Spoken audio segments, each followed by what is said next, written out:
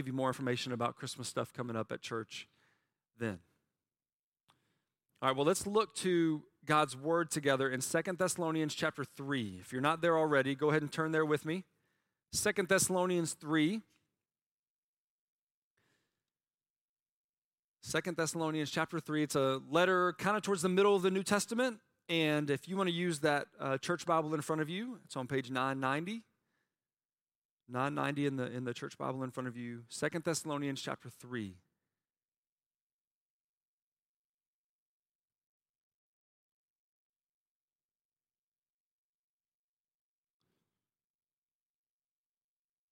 And this morning, we're going to wrap up both of these letters that we've been studying for a few months now. We're going to cover verses 6 through 18. 6 through 18 of 2 Thessalonians 3. Let's look at that together. Now we command you, brothers, in the name of our Lord Jesus Christ, that you keep away from any brother who's walking in idleness and not in accord with the tradition that you receive from us. For you yourselves know how you ought to imitate us, because we were not idle when we were with you, nor did we eat anyone's bread without paying for it, but with toil and labor we worked night and day that we might not be a burden to any of you. It was not because we do not have that right, but to give you in ourselves an example to imitate. For even when we were with you, we would give you this command: if anyone's not willing to work, let him not eat. For we hear that some among you walk in idleness, not busy at work, but busybodies.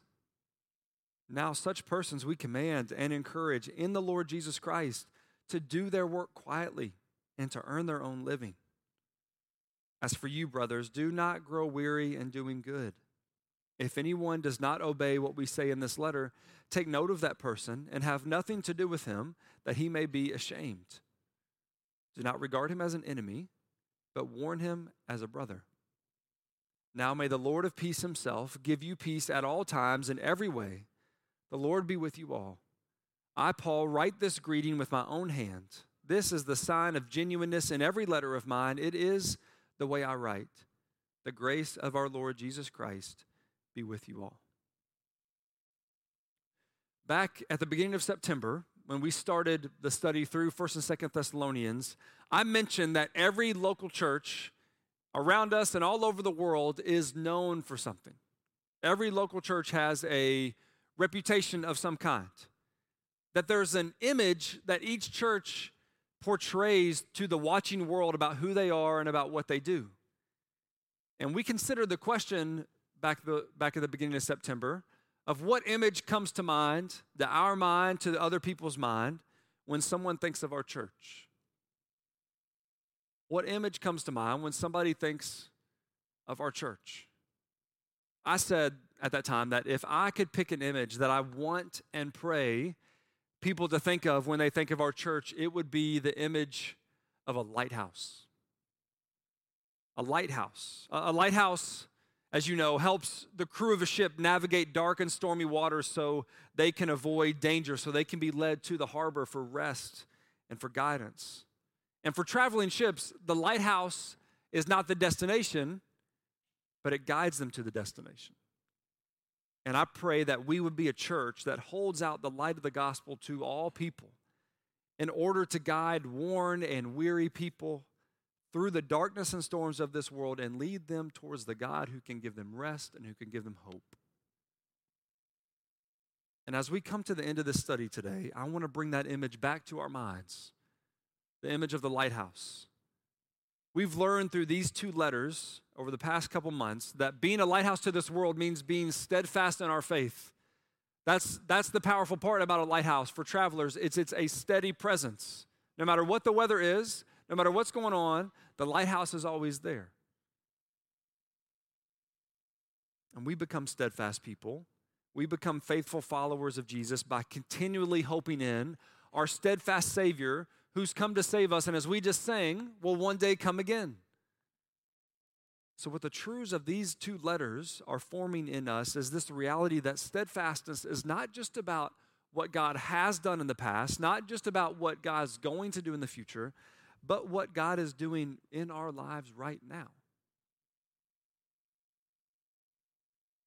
Would it surprise you to hear that one of the most important ways that you and I can be a lighthouse of the gospel in this world is not through how we worship on Sundays, although obviously that's super important.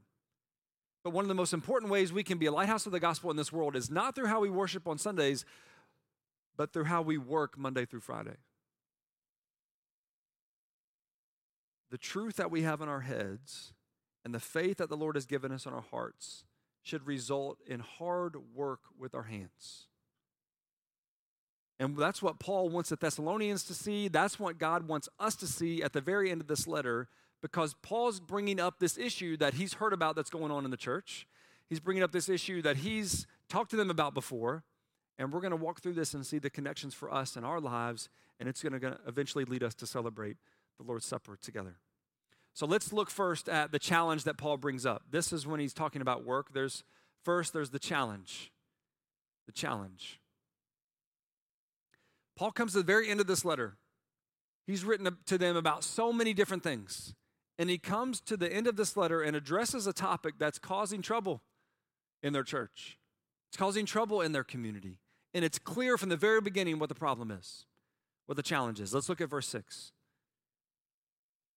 Now we command you, brothers, in the name of our Lord Jesus Christ, that you keep away from any brother who's walking in idleness and not in accord with the tradition that you received from us. This is not a suggestion that Paul gives. It's not a recommendation. It's a very clear command. He says, keep away from any brother who's walking in idleness and not walking in accord with the tradition we taught you. I want to highlight a few words in that sentence because it's pretty weighty. There's a lot packed in there. So I want to highlight a few words, pick it apart to help us begin to feel the weight of what he's saying here. The first phrase I want to see is he says that you keep away from any brother who's walking in idleness. That's the core of the problem in the church. That's the challenge. They have people in their church that are walking in idleness. Walking meaning their lifestyle, their living, not just this one-time issue, but this ongoing issue. And idleness. There are some Christians in their church that have decided to stop working. Now, we could look through the letter and think maybe they stopped working because they had these wrong ideas about what God was going to do in the future, wrong ideas about other things. We don't know for sure. But Paul's talked to them about this multiple times. And their stopping working isn't just doing nothing. We're going to see more on that in a little bit. But the command here is addressed to those who have refused to work, not those who are unable to work. So don't let this cause you or others you know some unnecessary guilt. If you are unable to work because of some particular health issue or circumstance or whatever that may be, this is not a command towards you. This is for those who are unwilling to work, not unable. They refuse to do it. And the other phrase is this. He says, keep away from any brother who's walking in idleness. Brother referring to another Christian.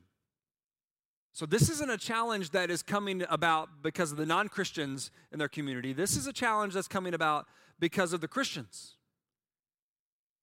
That the believers, the followers of Jesus in their church have neglected the gift of work that God has given them.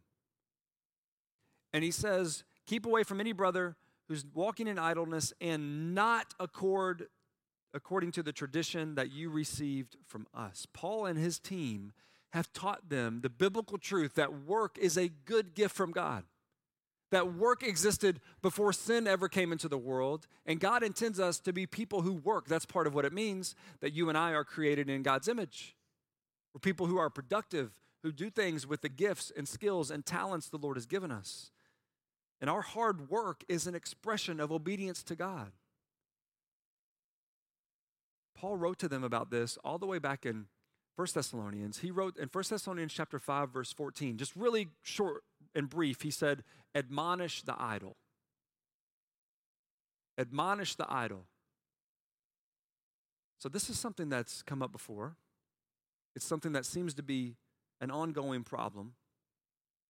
And all this I want to see connected to one more phrase, the very beginning of verse 6. Now we command you, brothers, in the name of our Lord Jesus Christ. All that I just explained flows out of that in the name of our Lord Jesus Christ. This command that Paul's giving, it carries the authority of the Lord Jesus Christ. And not only that, but obedience to this command leads us to reflect the lordship of Christ in our lives. In the name of the Lord Jesus Christ. Idleness, laziness, that might sound like a small thing. We all go through phases of laziness. That's just kind of part of life. But Paul's saying it's not a small thing. It's not just some throwaway deal that we don't have to worry about. He's saying idleness, laziness does not match the teaching you've heard. So therefore, laziness and idleness does not match the truth that Jesus is Lord. There's something about believing the truth that Jesus is Lord that prompts hard work in our lives, productive work, contributing to the good of society.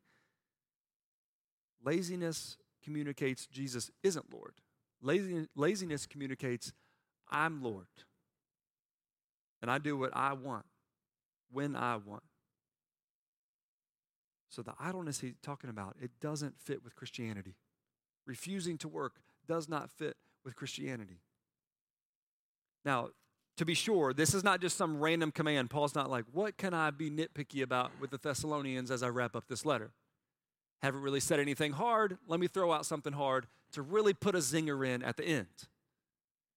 No, it's not some random command. This is something he lived out. He embodied this in his own life. He explains that. Let's look at verse 7. He tells them about his own example. He says, for you yourselves know how you ought to imitate us, because we were not idle when we were with you. So Paul and his team spent some time with the Thessalonians, and they lived out what it looks like to be about productivity and hard work in a way that honors Jesus. He says in verse 8, nor did we eat anyone's bread without paying for it, but with toil and labor we worked night and day that we might not be a burden to any of you. And he says in verse 9, it was not because we don't have the right, but to give you in ourselves an example to imitate. The goodness of working hard wasn't something Paul just talked about.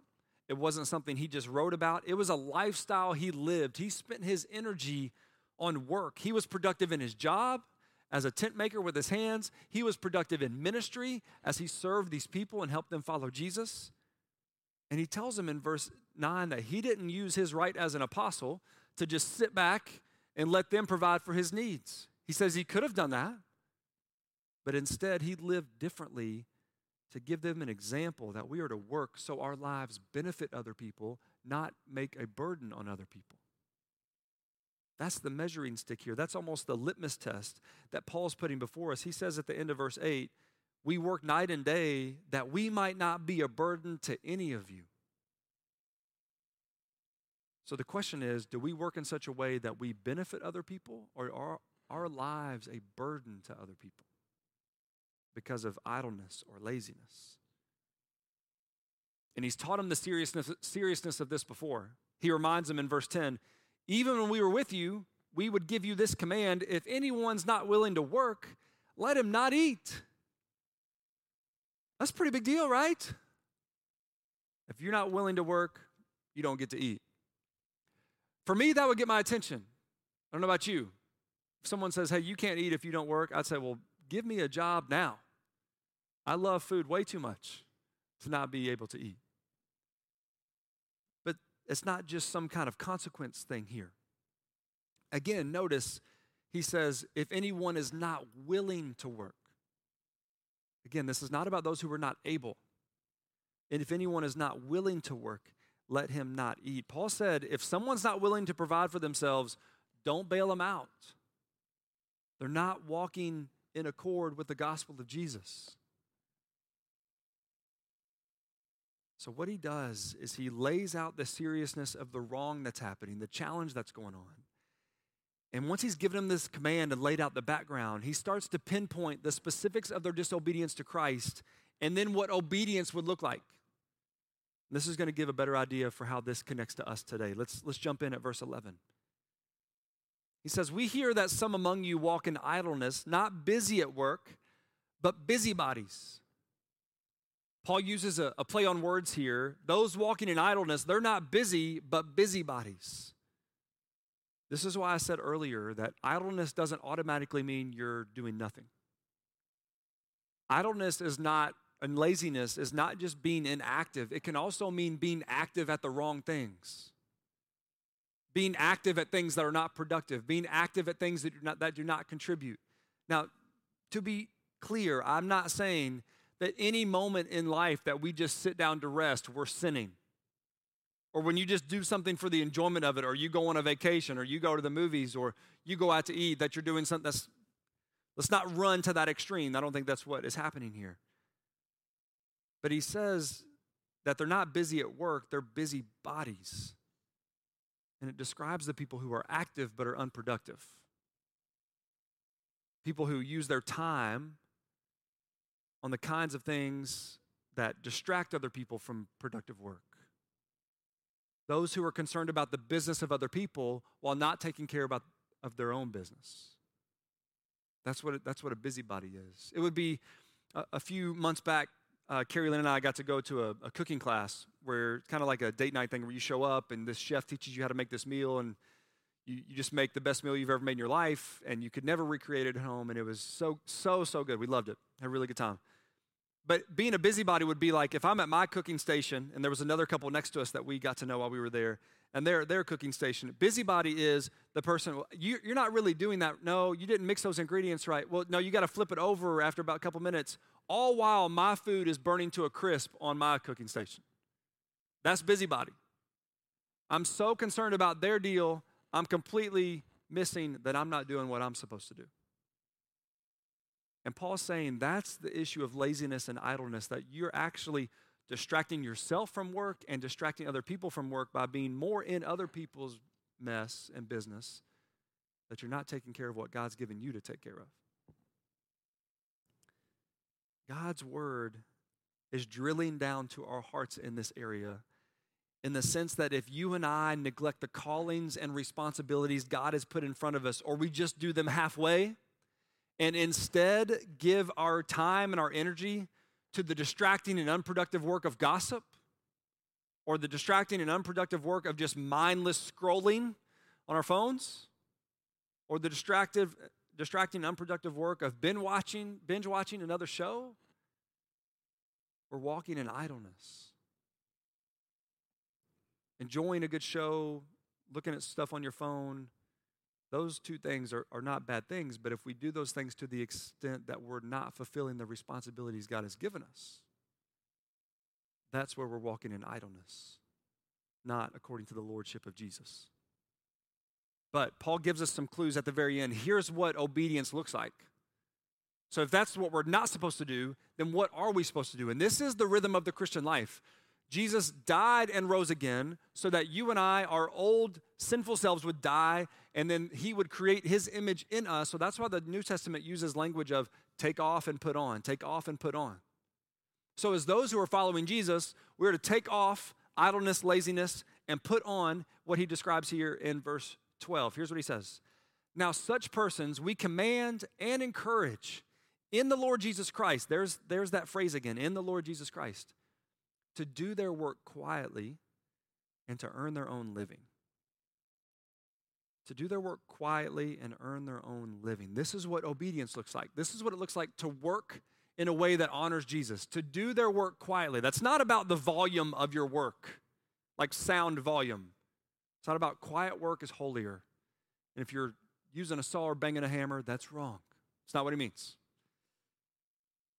No, he's saying quiet work is the kind of work where you're not distracting others from being productive. You're running your lane. You're doing what the Lord has called you to do. And he says to earn your own living, to not be a burden to other people because of your refusal to work, but to benefit yourself and others in that way. So as we just scan over verses 6 through 12, the main lesson here is that our work, whether you work in an office, in a factory, your work is at home, you work on a team, you work alone, you work at some huge company, you're self-employed, your work is school, whatever it is you're stepping into tomorrow morning, The message here is that our work is an expression of our faith in Christ. And the way we go about our work, the way we work, is an opportunity, a very high visibility arena to display what the lordship of Christ is about. That we are not people who care too much about our work, but we're also not people who care too little about our work. But we see our work as an arena in which we can honor Christ by working hard and loving other people. Sometimes our jobs frustrate us. We don't want to go to work. We don't like the job that we're currently in. Or there's just aspects of the job that you don't like. It's hard to get motivated on Monday morning. Like you begin to feel it Sunday night, the burden of going to work or school or whatever it is the next day. But let that frustration, work through that frustration, listen, interact with that thought. Don't just suppress it. But then also let that frustration remind you that work is not meant to be the fulfillment anyways. But that rather it's an avenue through which to glorify and honor Jesus. And this is what Paul is laying out. Jesus is Lord. Let's work in a way that shows that. So Paul's laid out the challenge, and then he's going to put that challenge in the context of the community of their church. So that's the next piece, the community. The community. We'll see this starting in verse 13, where Paul's going to turn from those who are walking in idleness. He's talked to them. Now he's going to talk to the people who aren't doing that, who are working faithfully and are honoring Christ through how hard they work and being faithful to the role God has put them in. Here's what they should do. Verse 13. As for you, brothers, do not grow weary in doing good. Do not grow weary in doing good. Paul says this because he knows the laziness and the burden of those who refuse to work can discourage the people who are trying to work and be faithful to the Lord. You've seen this at your jobs. If you have someone, or in the place you can see this very clearly is a group project at school. And then those dynamics never really go away as people get older. It's always there. In group projects at school, you have the person who does all the work. How many of you were that people in your group projects at school? Okay? But then you have the people who mildly contribute. How many of you were those people? Okay, some of you. Then you have the people who just benefit from everyone else's work and they're in the group. How many of you were those people in school? Okay, you can be honest, all right?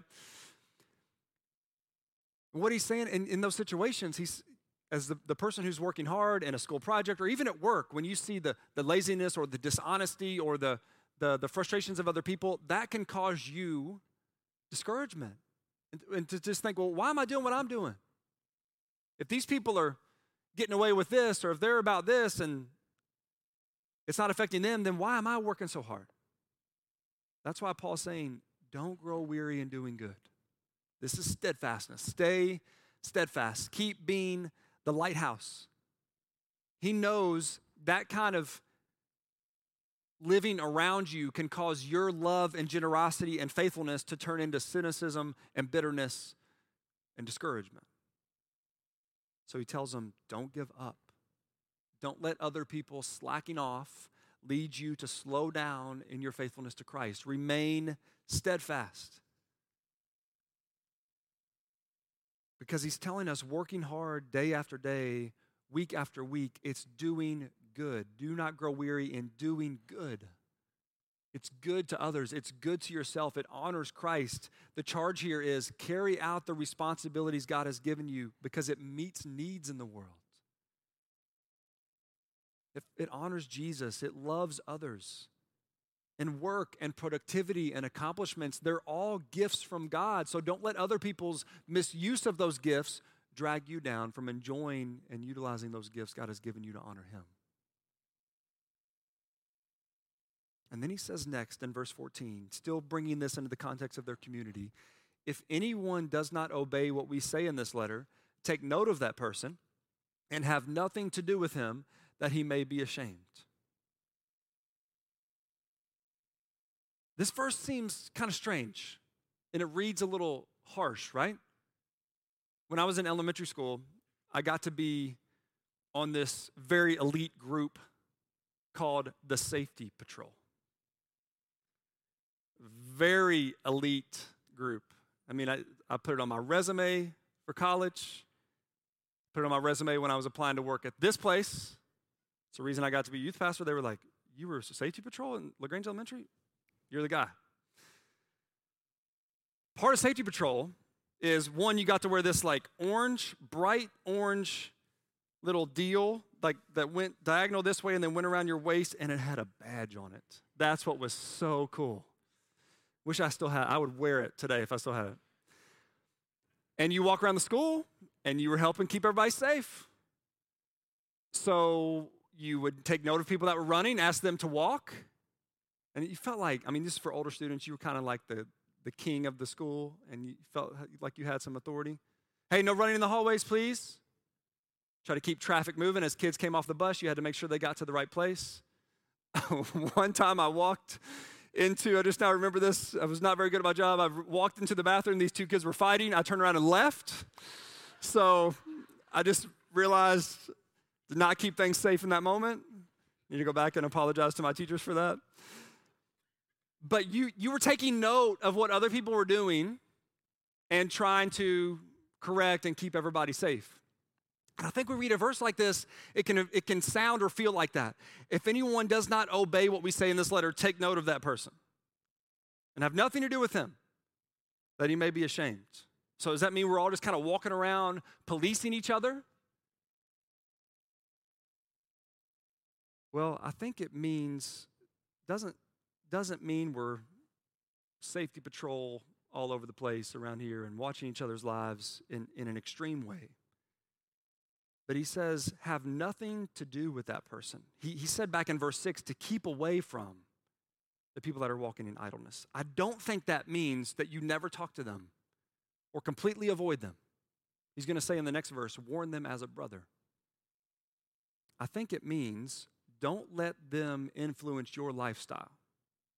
Don't let how they live change how you live. Don't grow weary in doing good. Stay faithful to Christ. And for those that are not faithful, watch them, notice them, and don't let them change you. Follow the example of Paul, not the example of the people that are idle, he's saying. Why do that? Why not let them? Why take note of them? Why not be influenced by them and even have hard conversations with them? Why? He says at the very end of verse 14, that he may be ashamed. He's saying live in such a way, interact with them in such a way that they sense the seriousness of their sin. That they sense they are not following Jesus. Obedience to God is serious. Disobedience to God is serious and weighty. And live in such a way that will allow them and lead them to ultimately repent of their sin and follow Christ. And I think Paul senses that his instructions could be misunderstood, and so he says in verse 15, do not regard him as an enemy, but warn him as a brother. Paul helps us realize that when you and I are correcting someone who are walking out of step with the way of Jesus, we're not doing so with the heart of pride and with a heart of hatred towards them, but with a heart of love and humility towards them. This person is a brother or sister in Christ. We have the same Lord and Savior as them.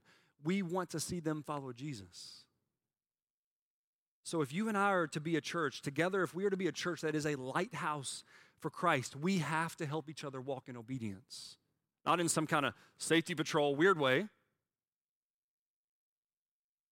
but that the brightness of our light as a lighthouse is directly related to our obedience to Christ. Not that we're telling people to follow us, but that our laziness or selfishness or disobedience can certainly turn people away from Christ. So we want to live in such a way and encourage and challenge and help each other live in such a way that points other people to Christ.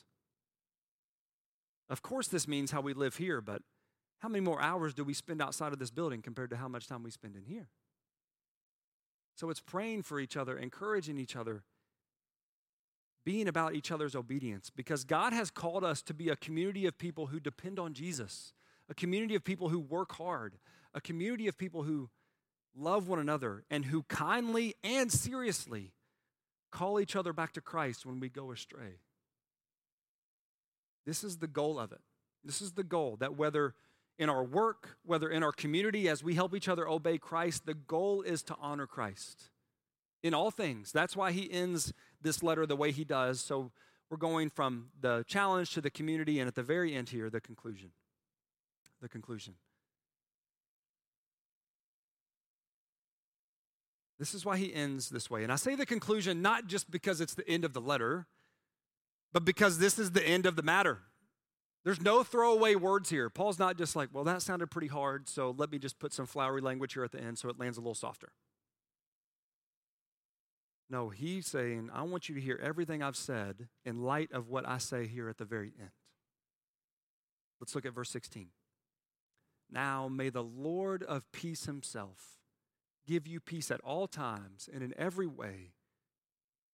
The Lord be with you all.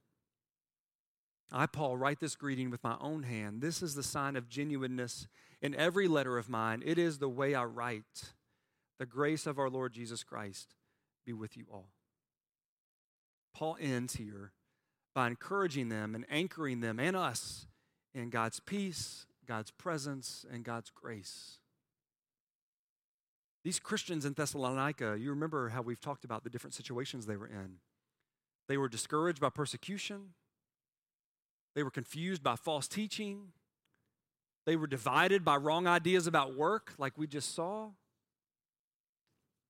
And Paul has written 2 letters, both full of specific correction, specific encouragement, specific teaching to help them endure persecution, to help them understand truth, to help them resolve their divisions. But after all of that, where does he ultimately leave their attention? On Christ. He said, follow my example, talk to one another about this, help each other with this, but ultimately he leaves them looking at Jesus. And he leaves us looking at Jesus Christ, the Lord. He tells them, your circumstances are not peaceful. Your relationships aren't peaceful. There's tension with the work issue. But Jesus, the Lord of peace, can give you an evergreen peace that never shifts or fades. He knows they had enemies coming and going and that their disagreements at times separated them from each other. But he tells them the presence of Jesus can be the constant in their lives. The Lord be with you all, he says. Jesus will never leave you or forsake you. He knows they failed. He knows they had weaknesses, that they could not uphold their own lives. They could not uphold their own faith. But the grace of Jesus that he talks about at the end can be the source of forgiveness for their failures, strength for their weaknesses as they journey together towards heaven. Paul did not write these closing sentences just to make sure the letter ended at a comfortable place. He wrote these closing sentences to make sure the letter ended in a hopeful place, a solid place, so that it's not just about you and each other, but ultimately about how we're all responding to and walking with Christ. And like many of Paul's letters, the truth of grace, God's grace and God's peace bookend this letter. So we just saw this here in verse 16. May the Lord of peace himself give you peace at all times in every way. Verse 18, the grace of our Lord Jesus Christ be with you all. Now, look with me at the very beginning of this letter, just one page back. That's how he ends the letter, God's peace, God's grace. Notice how he starts the letter. Chapter 1, verse 2. Grace to you and peace from God our Father and the Lord Jesus Christ. And he did the same thing in 1 Thessalonians. You can turn there if you want to. I'll read it for all of us to hear. This is at the very beginning of 1 Thessalonians, the first letter he wrote to them. He says, chapter 1, verse 1 of 1 Thessalonians, grace to you and peace. And then at the end of 1 Thessalonians, this is chapter 5, verse 23. Now may the God of peace himself sanctify you completely, and may your whole spirit and soul and body be kept blameless at the coming of our Lord Jesus Christ. Then verse 28, the grace of our Lord Jesus Christ be with you all. First Thessalonians starts grace and peace. First Thessalonians ends grace and peace. Second Thessalonians starts grace and peace. Second Thessalonians ends grace and peace.